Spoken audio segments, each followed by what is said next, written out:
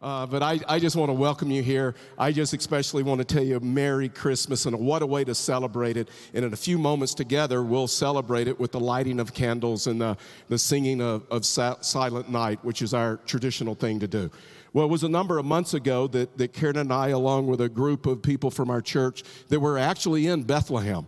And for me, it was one of those most meaningful parts of the trip when we went into Bethlehem and we saw the place where Jesus was born. We saw the manger. We saw the shepherd's field. And the shepherd's field, when you see it for yourself, you realize what an unbelievable place it was for the shepherds there that night on that Christmas morning. And so I just want to read for you the story out of Luke chapter 2, verse 8, all the way through 14, and then going to make a few statements of the statements that the angels made to the shepherds. And I think we need those same statements in the times in which we live as well. And so here's what the scripture says. It's going to come up on the screen, I think, behind me. But here's what it says. It says, in the same region, shepherds were staying out in the fields and keeping watch at night over the flock. And then an angel of the Lord stood before them, and the glory of the Lord shone around them, and they were terrified. But the angel said to them, so here's the first statement, don't be afraid. For look, I proclaim to you good news of great joy, of great joy that will be for all the people. Today in the city of David, a Savior was born for you, who is the Messiah, the Lord. And this will be a sign for you. And you will find a baby wrapped tightly in cloth and lying in a manger. And suddenly there was a multitude of the heavenly host with the angel praising God and saying, glory to God in the highest heaven, and peace on earth to people he favors. So this was the message. This was the message from the shepherd, from the angel to the shepherds. And I think these four statements that he made to the shepherds, we need these four statements today in the times in which we live as well. And the first thing that the angel proclaimed to them was this statement of, don't be afraid. You see, when you look at the shepherd's time and you look at the seasons and the culture in which they lived, there was much for them to be afraid of. And they were shepherds, which is like the lowest career, the lowest profession, but they were living in Palestine. And so the Romans were ruling at the time, and the Roman soldiers at any moment could arrest them, could even execute them or put them to death, and nothing would happen to the Roman soldiers. And so the shepherds that night were guarding their flocks, and they were against thieves and against predators and other things. And when the angel appeared to them, the first thing the angel said to them was, don't be afraid. And they were living in a fearful time, and some say we're living in a fearful time as well, right? Some people out of our church told us that their little first grader was in a Christmas play a couple of years back, and so he was an angel, and he had one line, it is I, do not be afraid. It is I, do not be afraid. So his mom and dad, they worked with him really hard on the way to school and home and back home and in the home. It is I, don't be afraid. It is I, don't be afraid. And so the moment came in the play when their little son, their first grader, stepped out, and they don't know if it was the lights, they don't know if it was a microphone or all the people, and all of a sudden he said, it is me, and I'm scared to death. And so, and you know what? We're living in a time, and some of us, we may be able to say that because there's a lot to be frightened about today with the international conflict and the war in the Ukraine, political unrest, inflation and crime and conflict in families, conflict in communities and illness. Fact is, a psychologist for Mayo Clinic just recently made this statement and said, anxiety is the official emotion of our age. And the angel stepped out to the shepherds and said to them the same thing that he would say to us, do not be afraid. Jesus Christ, a Savior, has been born. And he doesn't promise us that we're not going to have pain, and he doesn't promise us that we're not going to go through difficult circumstances. For Jesus told us, you will have problems, you will have trouble, but take heart. Don't be afraid, for I have overcome the world. And Jesus promised that he would be with us regardless of what we walk through. I really love that sign or that plaque that I saw a number of years ago. It just simply said this, Lord, help me to remember that nothing is going to happen to today that you and I cannot handle together. And so the first thing that the angel told them was, do not be afraid. The second thing he said is, I proclaim to you good news. I proclaim to you good news in a time in which they live and in a time in which we live. There's a lot of bad news, right? Fact is, as an illustration, I actually, about a week, 10 days ago, I just started in my phones, just started jotting down like the national and local headlines. What were the headlines that were taking priority in our time and in our city and our world? And so I got through the list, and just recently I looked back over it to use it in an illustration. I decided not to use it. It's just way too depressing, right? I will give you a little bit of good news. It is reported that the Hallmark Channel thinks they have discovered a second plot for their movies. And so my wife told me, do not say that for all you Hallmark fans. So sorry. But the angel said, today in the city of David, a Savior has been born to you, who is the Messiah, who is the Lord. Don't be afraid. Don't be afraid. I bring you good news. I wonder if that was a letdown for the shepherds. I bring you good news. A Savior has been born to you today, the Messiah. I just wonder if the shepherds are thinking, you know what, good news for us would be a better job. Good news for us would be more money. Good news for us would be a promotion. Good news for us would be a different situation. Good news for us would be the Romans would be defeated. Good news for us is that we'd finally have political power. But no. Good news for you, because a Savior, the Messiah, has been born. Their deliverance was going to be spiritual. And we need to understand the message of Christmas. Now, I've really thought about this illustration. I just really hate to admit this. I have Karen's permission, but my wife, Karen, is a Kansas City Chiefs fan. You've heard it here first. This is the first. I know. So I'm a Cowboys fan, so you should be glad now. And so here a while back, we were watching the Kansas City Chiefs Texan game, and the game had already happened. We had recorded it. We knew who won. We knew that the Chiefs had won in overtime. And so, but we weren't able to see it because of our scheduled church or something like that. We got home late. We decided to watch it, and so we're sitting there watching the Texans and the Chiefs, and the Texans are ahead. And like in the third quarter, Karen's like sitting on the edge of her seat. It's kind of funny, and she's sitting on the edge of her seat, and she's like, I am so nervous. I am just so nervous. I know the Chiefs win in overtime. I just don't know how. I just can't understand how they're going to do this. It doesn't look good. Maybe that is what we're dealing with today. We've read the end of the Bible, and we've heard it said, right? We read the end of the Bible in Revelations. Guess what? We win. Jesus is coming back in all of his glories to put his enemies under his feet. But I wonder what our struggle is we just don't know how. I mean, it seems like it's getting bleaker and bleaker and darker and darker. That's why we've started this prayer. We started ending our prayers, and I think it's going to come up on the screen. Trusting now. Here it is. Trusting now that your Son who came at Christmas will come again in glory. We need to remind ourselves of that. Could you say that with me? Could we just try to like just say that together? You guys ready? Because I think we need that. I think we need to hear that today, and I think we need to be reminded of that. So let's just try it together. Trusting now that your Son who came at Christmas will come again in glory. Let's say it one more time like you mean it, okay? You guys ready? Trusting now that your Son who came at Christmas will come again in glory. See, we know we win because we have the Bible, we have the book of Revelations, but I think sometimes what just gets us down is we just don't know how. It seems like we're headed into overtime, and it seems like the odds are stacked against us, but I want to remind you of this, that maybe he has brought you here to this Christmas Eve service to remind you that guess what? One day, Jesus Christ is coming again, and guess what? He's going to put all of his enemies under his feet, and we can trust him.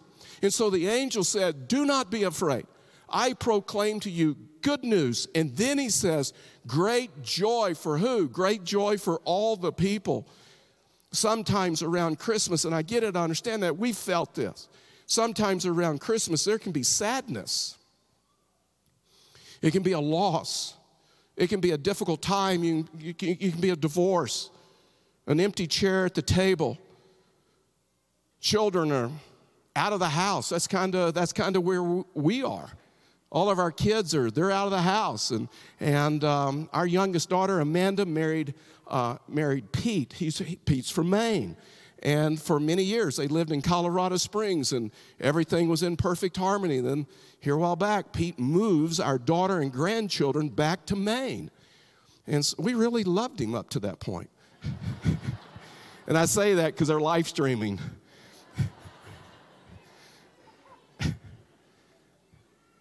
And so there's going to be a little bit of sadness. They're live streaming the Christmas Eve service. We'll FaceTime with them in the morning as we open presents together. And sometimes Christmas can bring sadness. And there's some of you, I greeted you on the way in. I know what you're carrying. I know what you're walking through. I know what you're dealing with. And sometimes Christmas can bring loss and it can bring sadness. But in the midst of that, the angel told the shepherds, don't be afraid. I proclaim to you great news with great joy. And sometimes, if we're honest, Christmas can bring conflict and controversy as families come together, right? I mean, I can create a little bit of it right now, right? I mean, let's just do this. So how many of you are live tree or fake tree? Right? I mean, how many of you are open presents on Christmas Eve, open presents on Christmas Day people? I mean, it can just create conflict. How many of you are eggnog people and spiked eggnog people? Let's don't do that. I could just say Baptist or Catholic, so let's don't do that.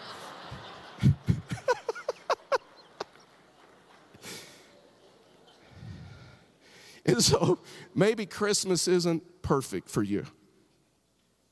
But the angel says, don't be afraid. Don't be afraid.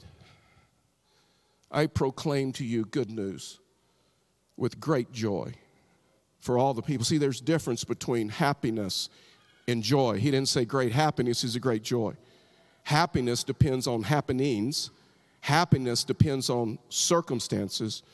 But when you look at joy, joy is deeper. Joy is constant. It depends on a relationship with God. Trust is for today. Hope is for the future. And when you look at Jesus' life, Jesus didn't have ideal circumstances either. And right before the cross, he got the disciples together, and he told them about the cross. And then he simply told them this. He says, I say these things. I say these things, that your joy may remain in you and your joy may be full. And when you look at this issue, Jesus was talking about this inward joy. So the angels told the shepherd, I proclaim to you good news with great joy. And so hope is for the future. We have hope of eternal life as believers. An attitude of joy towards our situations and towards our circumstances. That's why that prayer and ending the prayer, and when Karen and I have started doing this around Christmas time, trusting now that your son who came at Christmas will come again in all of his glory. And I just want you to know God is working, and God is working through your circumstances. And sometimes when you don't think he's working, that's when he's working the most. And if you're not experiencing joy this Christmas, I just want you to know that he wants to help you. He doesn't rejoice if you're lonely. He doesn't rejoice if you're sad. He doesn't rejoice if you're depressed. He doesn't rejoice if you're discouraged or struggling. I mean, does it make you happy when you look at your children and your children are lonely, or your children are sad, or your children are depressed, or your children are discouraged? And God has brought a message of good news with great joy for all the people. In Luke chapter 2, verse 12, he says, today in the city of David, the Savior has been born, who is the Messiah, the Lord. And this will be a sign for you, and you will find a baby wrapped tightly in cloth and lying in a manger, because there was no room in the inn, right? I really think that later on, just maybe, that innkeeper had wished he had made room for Jesus in in the end.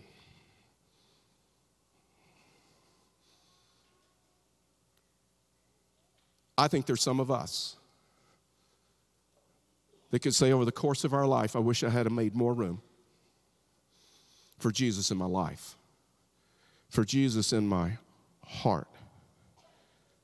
And Jesus sometimes finds no place in our hearts because there's no room, because we fill our hearts and our lives with all kinds of other things. And the last thing that the angel said is just glory to God. Just glory to God. Look at this in verse 13 and 14. He said, suddenly there was a multitude of heavenly hosts with the angel, praising God and saying, glory to God in the highest heaven, and peace on earth to the people he favors. It's a really interesting story, but on December the 24th, 1906, something happened that had never happened before. And that is, sailors at the time had never heard a voice over a little electronic box that we now call a radio.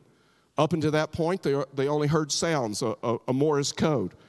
But on that day, on the Christmas Eve of 1906, for the very first time, transmitted, they heard a voice.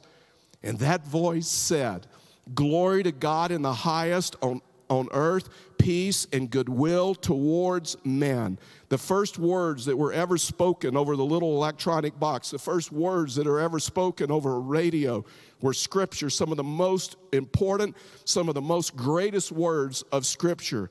And so when you look at this, you realize that the angel made these declarations. Don't be afraid. I proclaim to you good news with great joy. And then all of a sudden, at the fourth one, this host of angels, this multitude of angels gathered around, and they started saying over and over, glory to God in the highest, glory to God in the highest, glory to God in the highest. And they fell down and they worshiped him. Have you ever wondered why? Have you ever wondered at that part? I mean, they had worshiped God before, and they knew that God had made creation and created the earth and the stars and the heaven and the sun and the moon. I mean, we know, right? That this world is so, especially this universe, is so finely tuned that if you alter it just a little bit, that we could not live and we could not exist on planet Earth. And when you look at it, you realize it's not that way by accident. I mean, remember when they told us that we all started from like a single cell? And that at the origin of the species, a natural selection, and it was just really simple. We just started from a single cell. And it just happened that way kind of by accident. Until recently, many years ago, they disproved that when they discovered that in that single cell, there's enough information to fill 12 encyclopedias. Who put that there? Well, it's simple. It's not simple. Who put that information there? God did. And now the angels knew that and they had worshiped him. But now they fall down on the ground and worship him, because it's one thing to create a universe, to put the stars in the heavens in place. But it's another thing to give your one and only Son to a world that didn't even want him. The innkeeper didn't even make room for him. And they're singing glory to God in the highest. And he was given for you and for me. And that's why the angels fell face down on the ground and worshiped him. Wherever you're at, and I don't know where you're at, I have prayed over and over this last week that God would help me apply this Christmas message to your life. I pray that you wouldn't be like the innkeeper, and that you wouldn't make room for him in your heart, but that you would make room for him in your heart. And I can't get into your life, and I don't know where you're at, and I don't know what you're going through. But I want you to know Jesus is waiting for you. Emmanuel, God is with us. And born to you is a Savior, trusting now your Son, who came at Christmas, will come again in all of his glory. Just like the first time when he came, the times were dark. And just like the next time when he comes again, the times will be dark. And if you're here tonight, I just pray. I just pray that you would open up your heart. If you haven't accepted him, that you would open up your heart and you would just accept him. Our worship team is going to come out as we sing one last worship song, and then we're going to light candles together. But here's what they were saying over 3,000 years ago or 2,000 years ago that I want to remind you of that can literally change your life. That if you were to die tonight and you were to go to heaven, and you were to stand at the gates and the angel would come out and say, why should I let you into heaven? And if you answered that question in the first person, you have missed the power of the gospel. If you answer that in the first person and say, it is because of I, it is because of what I have done, it is because I have done some good things, it is because I have gone to church, it is because I have done some religious things. No, it is not in the first person, it is in the third person. It is because of him. It is because of what he has done for us on the cross. Because of that, we have forgiveness of sin, and we have newness of life, and we have the promise of eternal life. It is because of him. That is the gospel. That is what the gospel means. That is the proper answer that guides us through life. One last time, and then we're going to worship. I want to read that again. In the same region, shepherds were staying out in the fields and keeping watch at night over the flock. Then an angel of the Lord stood before them, and the glory of the Lord shone around them, and they were terrified. But the angel said to them, don't be afraid, for look, I proclaim to you good news of great joy that will be for all people. Today in the city of David was born for you, who is the Messiah, the Lord, and this will be the sign for you. You'll find a baby wrapped tightly in cloth and lying in a manger. And suddenly there was a multitude of heavenly hosts with an angel praising God, saying, glory to God in the highest heaven and peace on earth to people he favors. Let's pray together. Father, we thank you. We thank you for your love and we thank you for your grace. Father, may we comprehend this Christmas story. May we understand that he came for us to enter in a relationship, that we would enter in a relationship with him and to have forgiveness of sin and newness of life. For that's why we celebrate Christmas. So, Father, may we understand how much you love us, trusting now in your Son, who came at Christmas and who will come again in all of his glory. Amen.